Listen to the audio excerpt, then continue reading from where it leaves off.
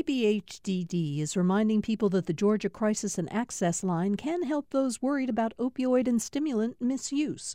The toll-free number is online and is active 24/7. More information at opioidresponse.info.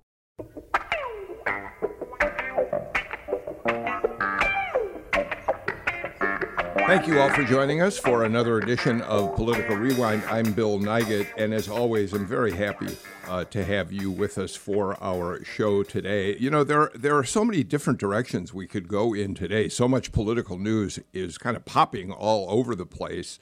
But I realized that the best way to organize today's show is to do it around the fact that two of our panelists today are both sitting in their cars in a parking lot of a gun shop in Smyrna, waiting for a major announcement from Governor Brian Kemp. So I can't think of a better way to start today than to talk about the fact that Governor Kemp is essentially going to, in a short while, announce that he will support legislation for what is known kind of loosely as constitutional carry.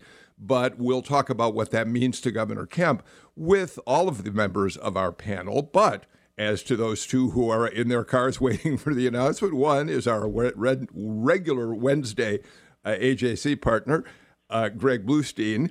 You know him as one of the top political reporters in the Southeast. And Greg, thank you for being with us. Greg, we should point out to our listeners that although we normally don't talk about it, you've done this show numerous times from your car at the scene of political events you're either about to walk into or have just finished.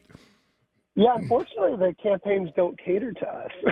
They don't necessarily work around our schedules all the time. So we're often on the road. And, you've seen the inside of my beautiful Honda Accord many times. And here I am again. Emma Hurt, Axios Atlanta, is also sitting in her car at the parking lot waiting for the Kemp event. How you doing, Emma? Doing great. Bill, it's a beautiful day here in Smyrna. And I would just say, Greg, they did set it to start at 10:15. So they did, they gave us like better than 9:45. All right. We're also joined today by GPB public policy reporter Riley Bunch. Riley, how have you been? Doing great. It's, kind of a crazy time right now. We're talking about Georgia politics heating up, but there's a couple of anniversaries I know we're going to talk about today. But it's just crazy to think January 6th happened yesterday or a year ago tomorrow, things like that. So Absolutely. It's a weird time. Yeah, absolutely. And we will talk about that a bit, as well as the anniversary today, 1 year since Jon Ossoff and Raphael Warnock were elected in their runoffs to the U.S. Senate, tipping the balance of the Senate to the Democratic Party. And we'll talk about that in a little while. But before we do, we should also introduce the managing editor of the Atlanta Journal-Constitution, Leroy Chapman, who is back with us. How you doing, Leroy?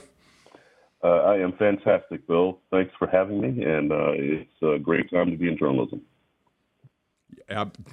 Boy, we will all second that statement, I think. All right, Greg, so let's talk about this Kemp news conference this morning. What exactly is he preparing to announce?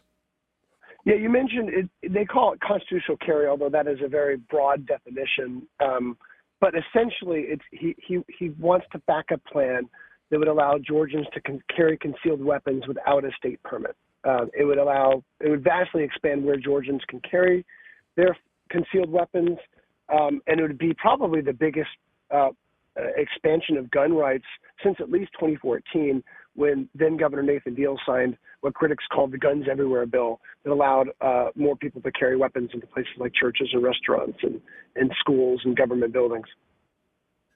We've taken a look at a draft of what Kemp's remarks are likely to be, Emma Hurt. And among other things, he is set to say, building a safer, stronger Georgia starts with hardworking Georgians having the ability to protect themselves and their families in the face of rising violent crime across the country. Law-abiding citizens should have their constitutional rights protected. And clearly, Emma, there is a political side to this announcement today. Yeah, obviously there is.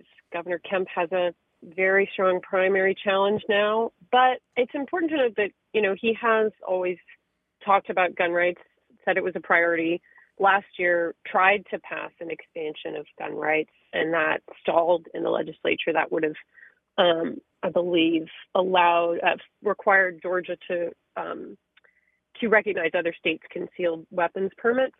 But, things are different this year. Partially things are different because Speaker Ralston has indicated that he's open to something like constitutional carry. And last year he was behind the stall of HB 218, Kemp's attempt last year. So politics is always changing the way that these things may go down.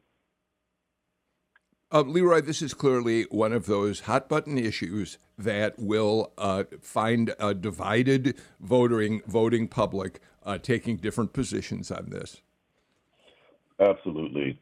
So this is, again, the fruit of a primary that is already heated, that will be smoldering pretty soon and will be sort of unlike any we've perhaps seen in modern Georgia political history. So being able to outflank your opponent with something like this, which is speaking not to all of Georgia, this speaks to primary voters. And so that's what that is. And I think the second part of this, too, is, this is the governor. He's proposing something that would change, how the process by which someone can carry a concealed weapon. And I'd love to hear from him the number of times or the scenarios by which Georgians who are eligible to have concealed carry are denied, because many of the reasons why some are denied are very good reasons. And therefore, as a newspaper, we'll be looking at, the practical application of what this might mean. Riley?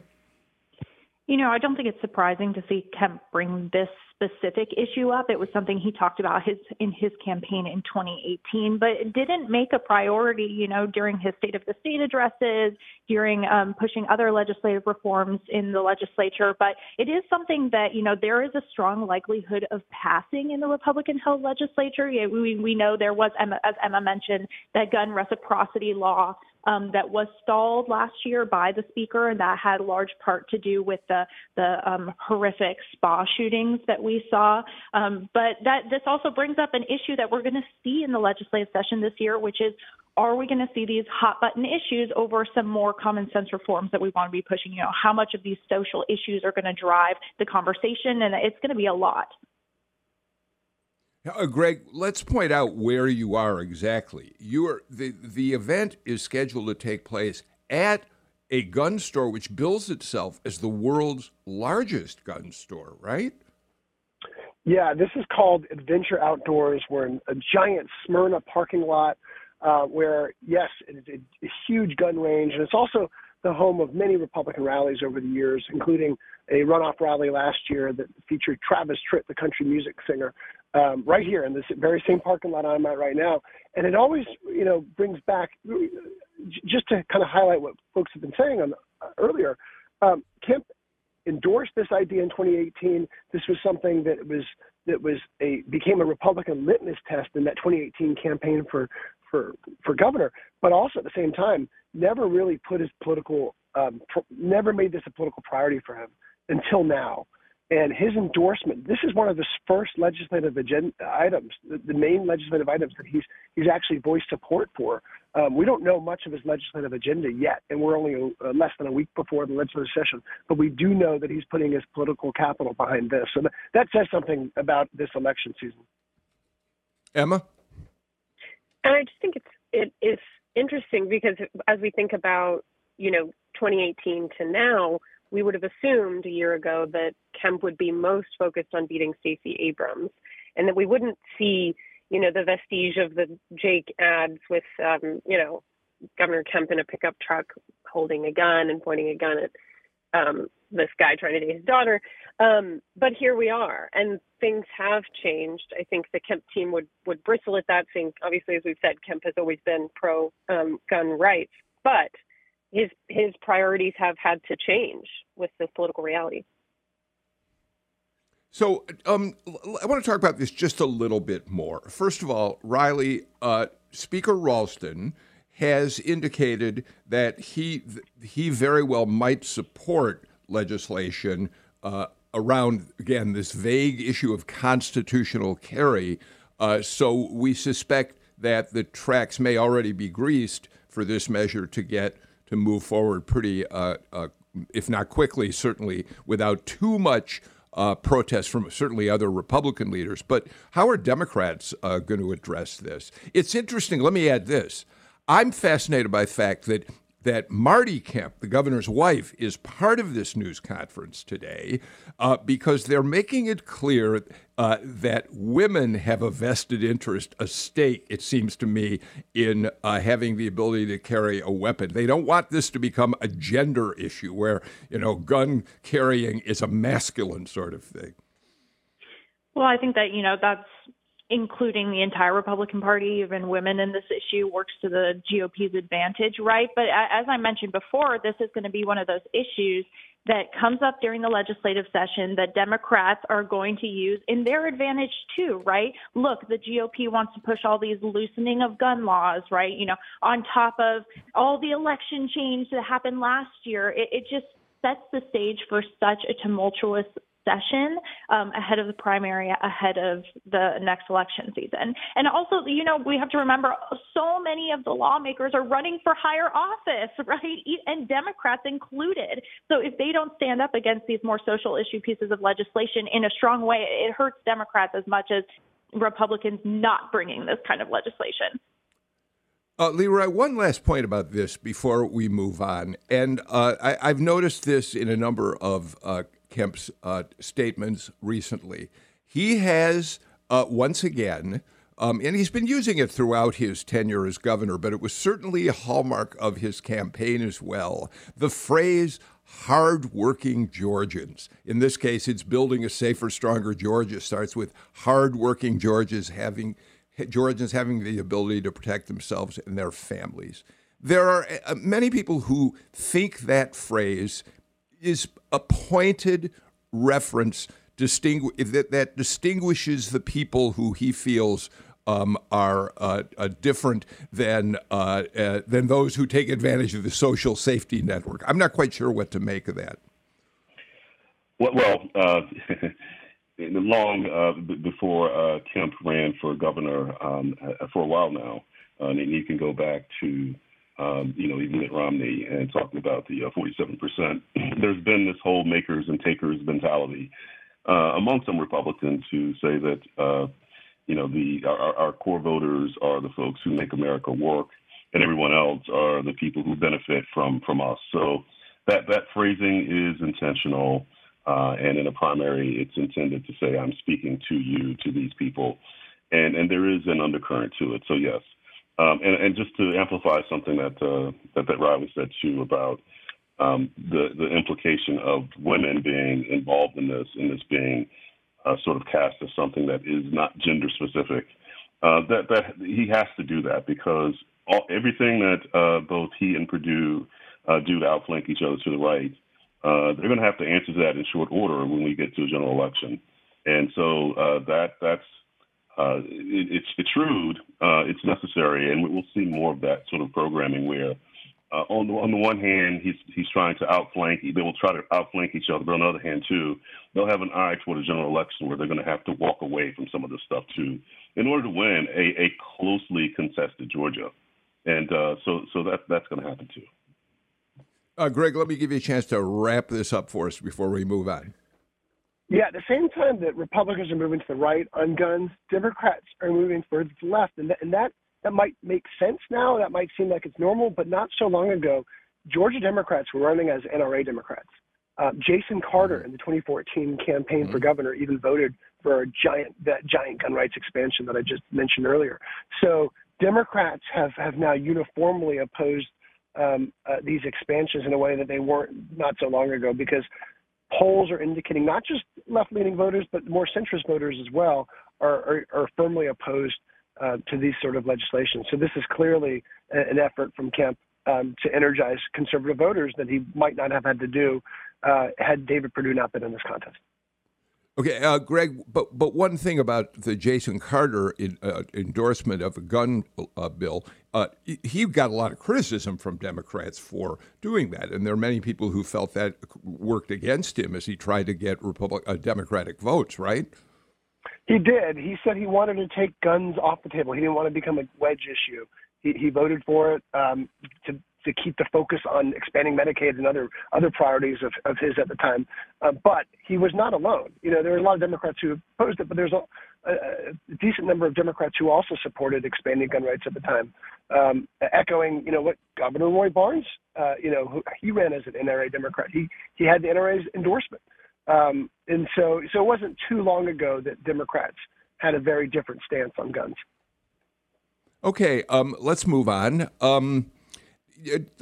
Riley, yesterday on the show, I gave out figures about the number of new COVID cases that I thought had been reported as of Monday. It turned out that it was only late yesterday, or in the middle of the day yesterday, that the Georgia DPH was finally able to give us data on how many new cases, how many new hospitalizations had taken place over the long 4-day New Year's weekend. And it turns out that the number is pretty staggering. Some 60,000 new COVID-19 cases in the state of Georgia just over that 4-day period.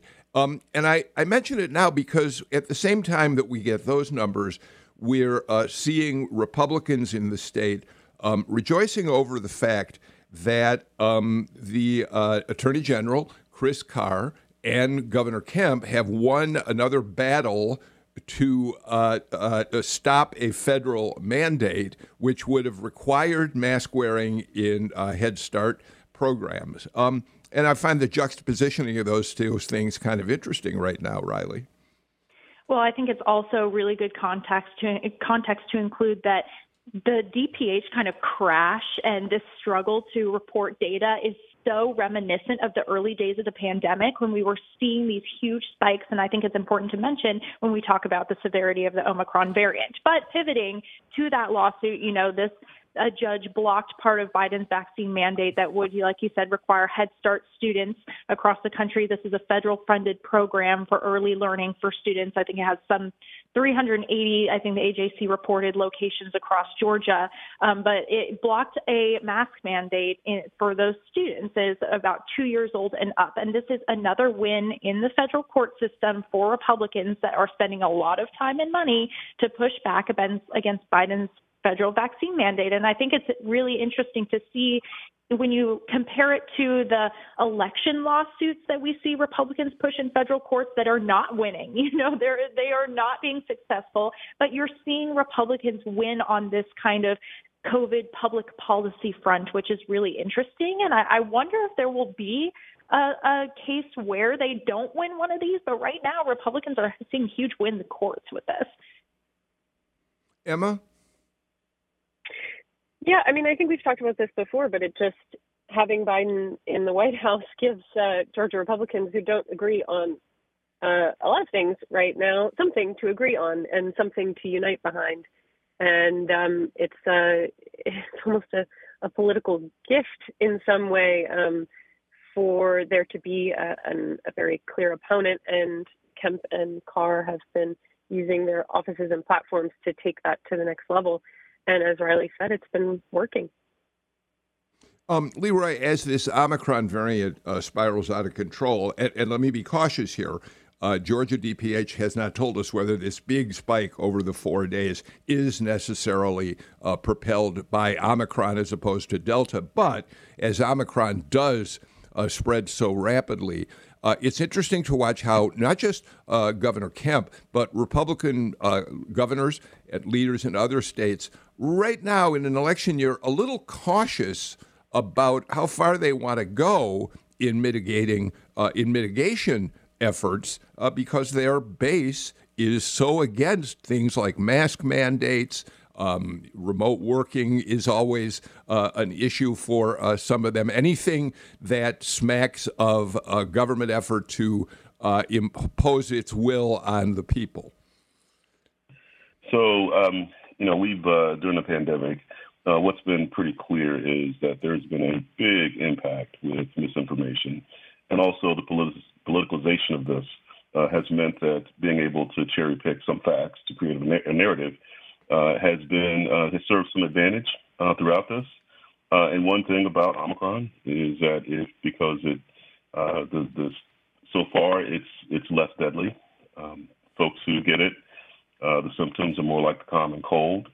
And if you're a Republican who has chosen to downplay the severity of this in order to be able to support or to say that these mandates are onerous, there's a little bit of data there to support the threat, so to speak. And so it's all about the conversation and the context. So that's really kind of an explanation as to why on this particular moment where we've seen an escalation, but some of the worst of what we've not seen that we've seen before, which are hospitalizations, deaths. Hospitalizations are going up, but deaths aren't. You can cherry pick your facts, and you can basically make a case that mandates are onerous, that people should be able to take care of themselves. So that's kind of the moment we're in. But the thing about that, of course, is that we don't know what the next moment's going to be. So to have the public on that type of footing where they believe that this is not a threat, but we don't know how severe the next mutation is going to be. So from a standpoint of leadership, there's some obvious danger there. Greg? It seems like if it can be a political issue in Georgia in 2022, it will be a political issue in Georgia in 2022. And every decision Kemp makes might not be completely influenced by the epic squeeze he's in between David Perdue on the right and Stacey Abrams on the left, but many of them will be. And you're already seeing this, not just with these legal battles over masks and vaccine mandates, but even the decision by local school districts to close their doors and offer only online virtual learning this week, including my kids' school district in DeKalb County. David Perdue immediately attacked Governor Kemp over that, saying that he caved to liberals, even though a reminder that he has no power over what local school districts do when it comes to closing doors for virtual learning. The state doesn't have that power to block schools unless they take certain executive actions to do so. So it's just everything's going to be politicized, and this mask mandate business with the rise of variants beyond Omicron will continue to play into the election campaign season. Riley, we know that this is a winning proposition, or we imagine it is, for many in the Republican base. And we also don't know where COVID is going to stand once we move toward a general election campaign down the road.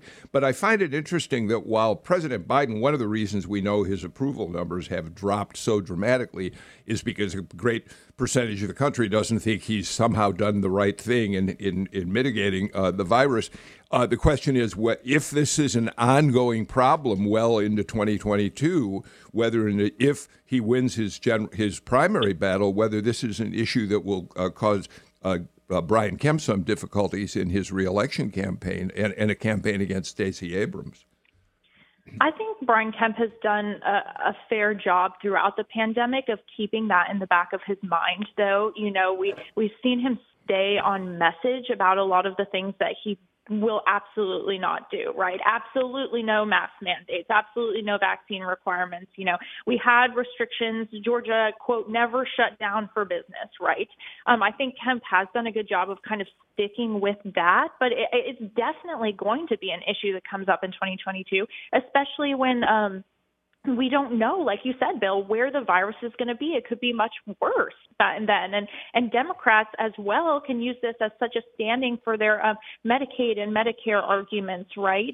Think of the impact of that during the pandemic. And it's definitely something that we are going to see Stacey Abrams, use in her campaign in a more policy-driven way, I think. But Kemp has really, truly stayed on his same course throughout the entire pandemic, I would think. Okay, let's do this. Let's get to our first break of Political Rewind for today. I'm looking at the list of topics that we have available to discuss, and there's just so many of them. We'll get to a few of them after these messages.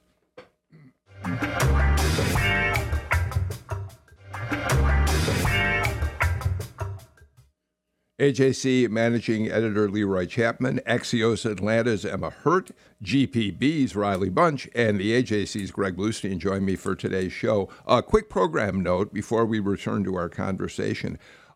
Tomorrow morning, NPR is going to broadcast a special looking back on the one-year anniversary of the insurrection at the United States Capitol, one of the darkest days in American history, really. And so we're going to move aside on the 9 o'clock Political Rewind to give room for that NPR programming. But we will be doing a live 2 o'clock show tomorrow afternoon, so we hope you can join us for that. Among other things, we'll be talking about Johnny Isakson, whose funeral service is tomorrow, and we'll duck into that service and listen a little to what people are saying about the late Senator Johnny Isakson. So just for tomorrow, we're going to give way to NPR at 9 o'clock. Okay, let's get back to the conversation. So, Greg, we already said 2 big anniversaries. One, the insurrection tomorrow, 1 year since that took place. But today's a really important day. This is the day that Georgia voters went to the polls in the U.S. Senate runoff elections and elected Jon Ossoff and Raphael Warnock, gave control of the United States Senate to Democrats. And after Georgia went for Joe Biden in November, it began this sense that Georgia is now more in play than it's ever been in decades and decades, and becomes one of the most important states in the country in 2022. Yeah, I mean, you talk about impact in Georgia, of course, giving Democrats hope for actually winning a statewide contest in 2022, but also the national impact. I mean, the effect this had on Joe Biden's administration, the cabinet members that sailed through Senate approval that would not have gotten that such easy passage. The $1.9 trillion coronavirus relief package that would have been probably significantly smaller if Republicans controlled the U.S. Senate, because there was already a lot of pushback on previous efforts. The infrastructure package, the fact that there is even debate about voting rights legislation and the Build Back Better plan. I mean, none of this would have been possible if Democrats hadn't swept those contests and flipped control of the chamber. And also, of course, on the Republican side, the fact that Republicans are still as focused as ever on the 2020 election fraud lies plays into that, because they don't have control of the U.S. Senate.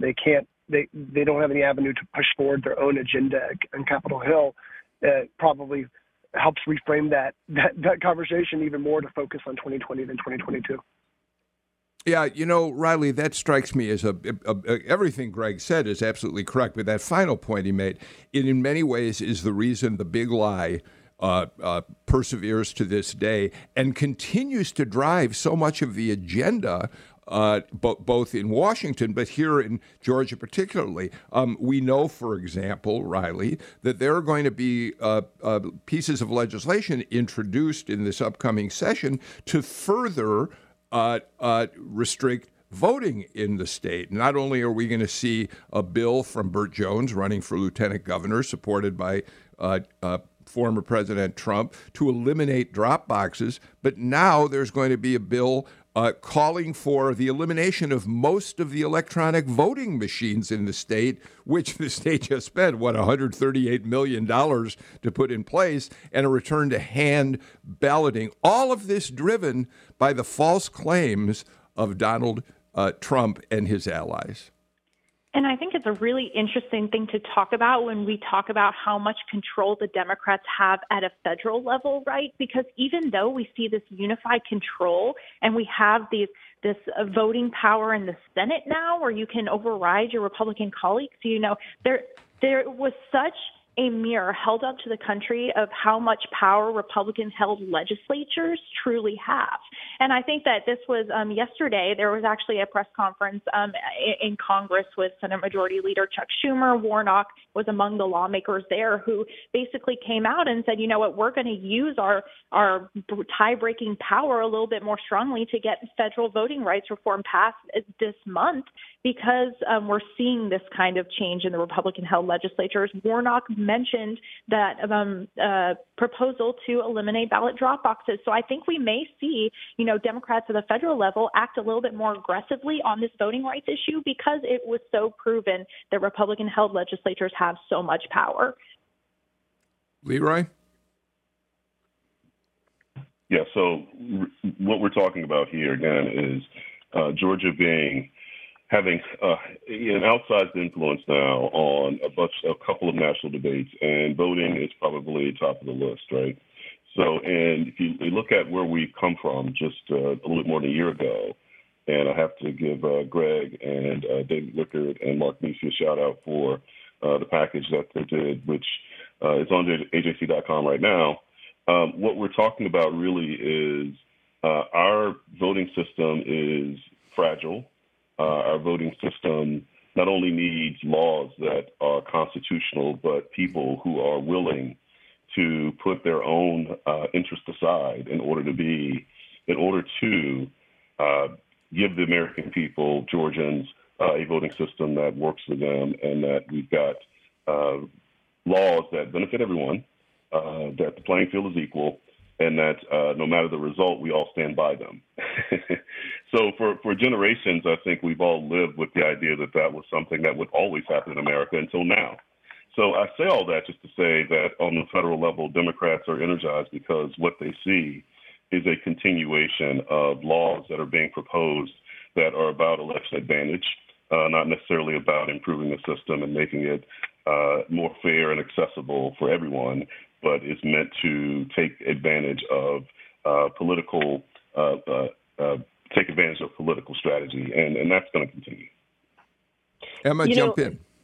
Yeah, thinking about 1 year after the runoffs and now that Senator Warnock is in office, having voting rights as a national issue, he has this really rare gravitas to bring to the issue as the pastor of Ebenezer Baptist Church, which Martin Luther King Jr. and his father were both pastors of as well.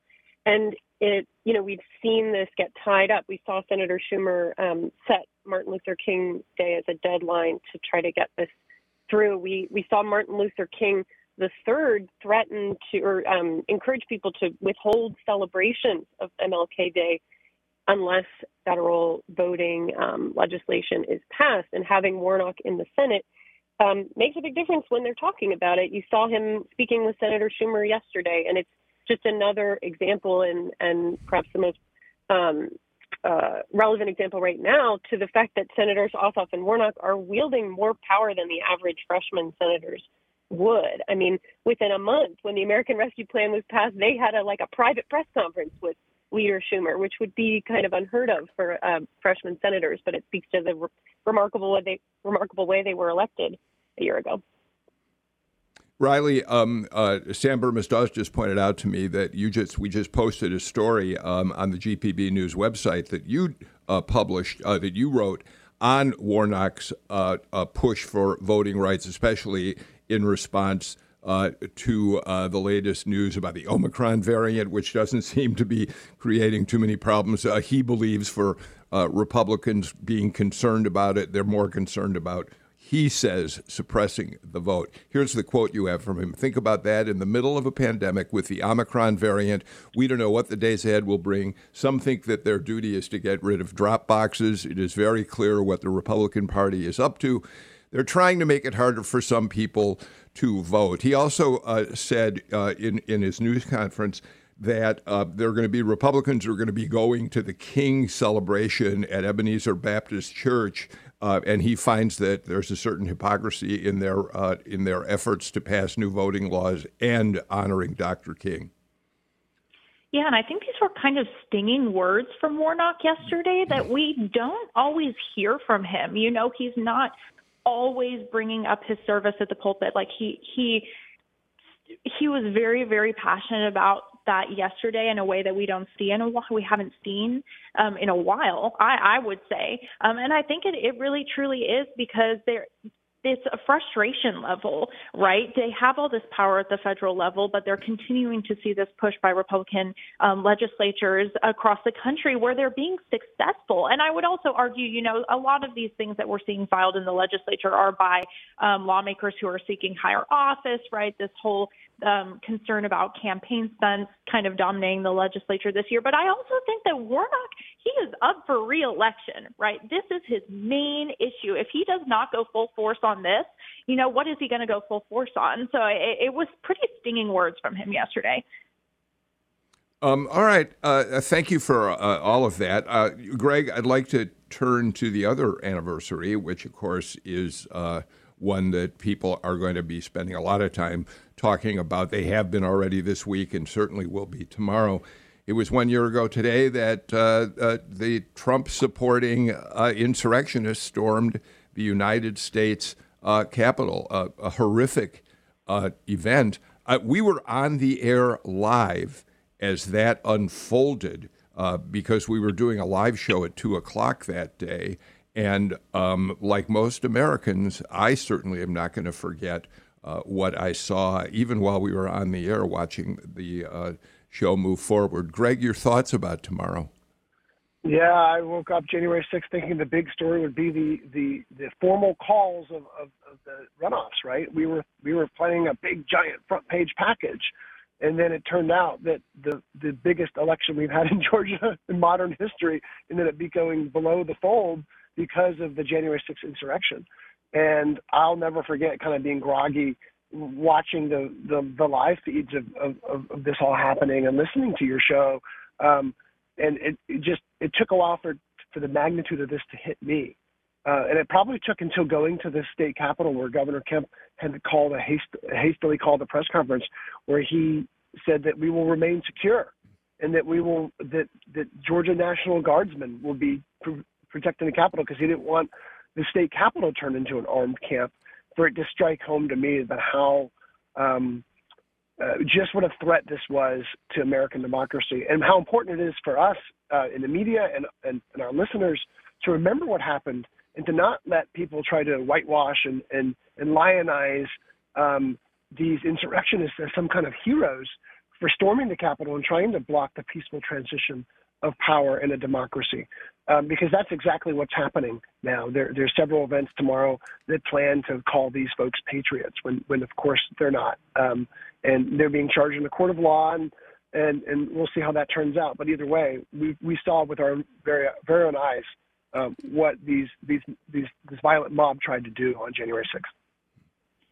And Bill, you brought up the taping of that show. I was actually on that show that day, and I will never, that's right, you were, ever forget that. It was me, Tamar Halleman at the AJC, and Fred Smith. And we were on the show to talk about the significance of Warnock being elected as the first Black U.S. Senator from Georgia. And our conversation had to pivot, and your producers so skillfully were breaking news to us on air. And I will never, ever forget that moment for as long as I live. And, thinking now, a year later, it is going to be so important about how we talk about that event. Like Greg brought up, how the media remembers that event. It's so important. And I think this first year anniversary will mark how we talk about it going forward in terms of how politicians react to it, how local parties, GOP parties react to it, right? This year anniversary is so important. And it gave me chills when you mentioned that show, because it was so it was so shocking. It was so shocking, and I don't think a lot of people could have even fathomed that would have happened. Leroy, as Greg Bluestein already pointed out, the AJC had to move into action very, very quickly to respond to that story and get a paper out, get web stories out as quickly as possible, and then a paper for the next day. We did.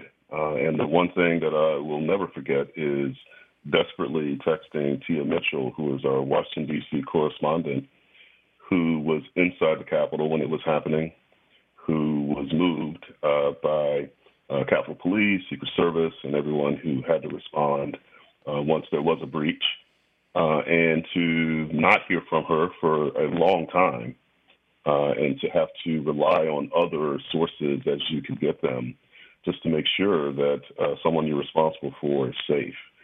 And then to hear after, as she talked about what she heard, but also what she could see on some of the feeds that she was able to get. So imagine being in the building and then being able to see what was happening on the exterior and then what happened after the breach. So just harrowing moments. And so it was something that I did not expect, and I don't think any of us did. The peaceful transfer of power for us, again, is something that in our lifetimes is something that we've always expected, but we did raise the question about this with this particular president.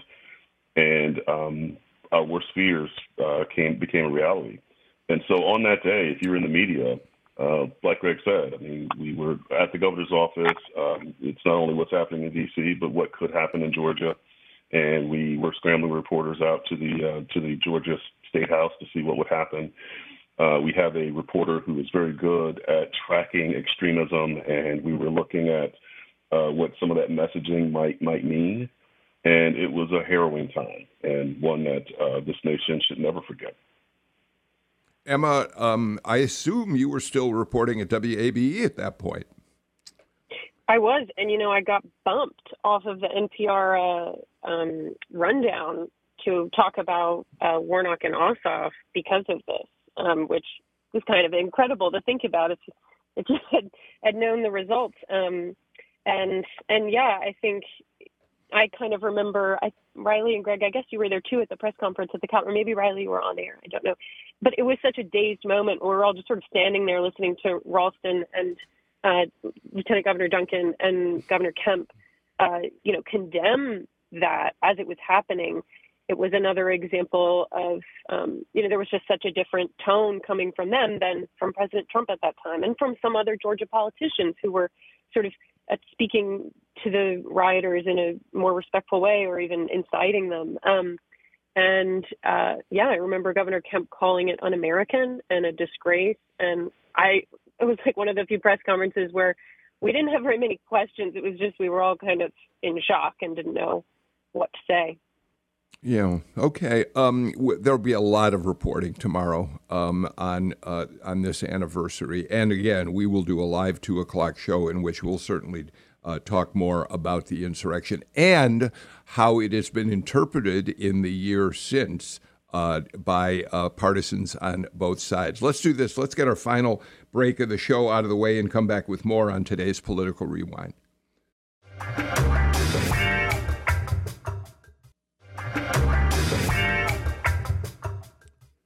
Greg Bluestein, we already talked earlier in the show a little bit about David Perdue and Brian Kemp and their campaign against one another, their fight for the Republican nomination for governor. But let's go back to it because you reported that, and I'll read the lead, former U.S. Senator David Perdue has loaded his campaign for governor with experienced operatives, including several strategists who were once allied with Brian Kemp. It's an indication the former senator's bid to unseat Kemp will be a professional operation not to be taken lightly. And Greg, that's the first thing I thought about when I read this. Anybody who thinks somehow that David Perdue isn't deadly serious about taking the governor's seat away from Brian Kemp will understand from this article, this is the real deal. Yeah, and the veteran politicos, after that Jolt item came out, I got a lot of texts from people saying, "Holy cow, this is." I don't think a lot of folks realized, even in the political world, the team that David Perdue has assembled. Taylor Brown, David Perdue's campaign manager, was Kelly Loeffler's campaign manager the last cycle. Very well respected strategist. He has Kemp's former TV consultant on board. He's got many veterans of Glenn Youngkin's campaign as field operatives stationed around the state. And he's got experienced pollsters and media consultants and all sorts of, and a political director, just up and down, and they're still hiring. Governor Kemp has a lot of experienced hands as well. And many people from his official office have already moved over to the campaign, including Cody Hall, his chief spokesman. But there's going to be kind of an arms race right now for talented staffers and who aren't going over to the Senate contests in Georgia, because there's already a beefed up Herschel Walker campaign on too. I can hear the cars right. of Republican strategists driving in from other states to come get jobs in Georgia. We're watching at the parking lot right now, Emma. Yeah, that's true.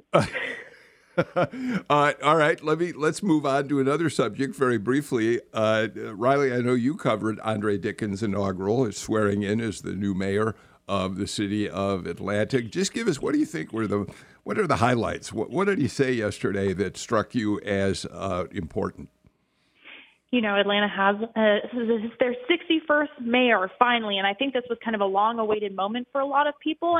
And the inauguration ceremony was at Bobby Dodd Stadium, Georgia Tech, Dickens' alma mater. And I thought it was nice to hear a little bit about his past. So he talked about being an usher in the stadium when he was in college, and fed that into a quote of he's ushering in this new day for Atlanta. But it was the speech ringing with optimism, right? And I think that's the tone that he needed right now in such a time of uncertainty for Atlanta. We're seeing this rise in violent crime, as we are seeing in other places too. But, there's such a focus on it here, and the Buckhead secession movement, and his speech needed to have that optimism, I think. But it also had a lengthy list of action items that he pledged he was going to do. 250 police officers hired in the first year, 20,000 affordable housing units in 8 years.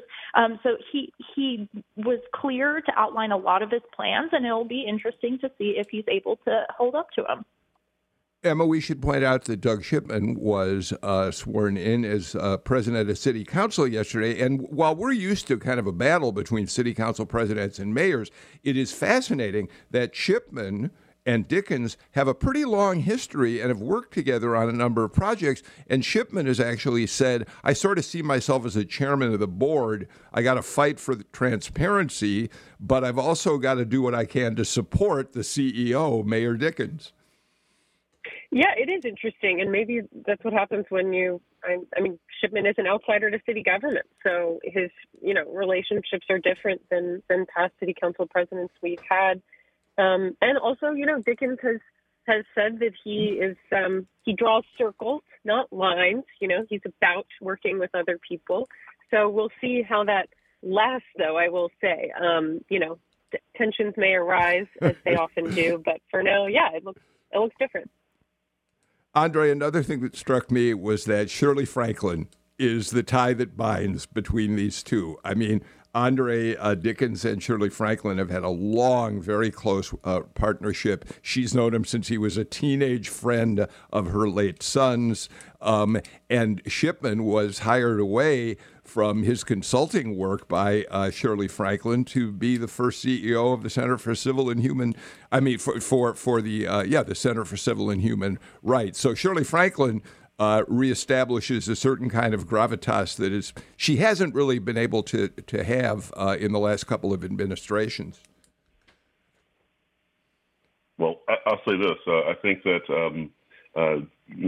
former Mayor Franklin, who obviously endorsed Andre very early, has shown that the city probably needed someone who was going to be what Andre brings, and part of it was new politics that certainly has a lot of credibility with old Atlanta, and that's kind of the way he built himself. And I will say this finally, that the mayor's number one priority has to be Buckhead, because if Buckhead is lost, then the rest of his term is really going to be defined by the aftermath of Buckhead. And so I know he has a long list, but that list probably really is one issue. Greg, very quickly, Dickens did make Buckhead a big part of his speech yesterday. Yeah, and I was there on the frigid Georgia Tech football grounds. And it wasn't just Andre Dickens who talked about it, but pretty much every speaker highlighted unity, highlighted the need for Atlanta to be preserved as one city. And if there's one argument that Andre Dickens will make to state lawmakers, it's going to be give me time. He wants time to be able to enact that plan, to hire more police officers, get more security cameras up, and have a more robust law enforcement presence. All right, Greg Bluestein gets the last word on today's show. Thank you, Greg, for being here. You as well, Emma Hurt, Riley Bunch, Leroy Chapman. Thanks for a terrific conversation. Before we leave, I have one quick personal note. Yesterday, Illinois Congressman Bobby Rush announced that after 3 decades on the Hill, he was finally retiring his seat.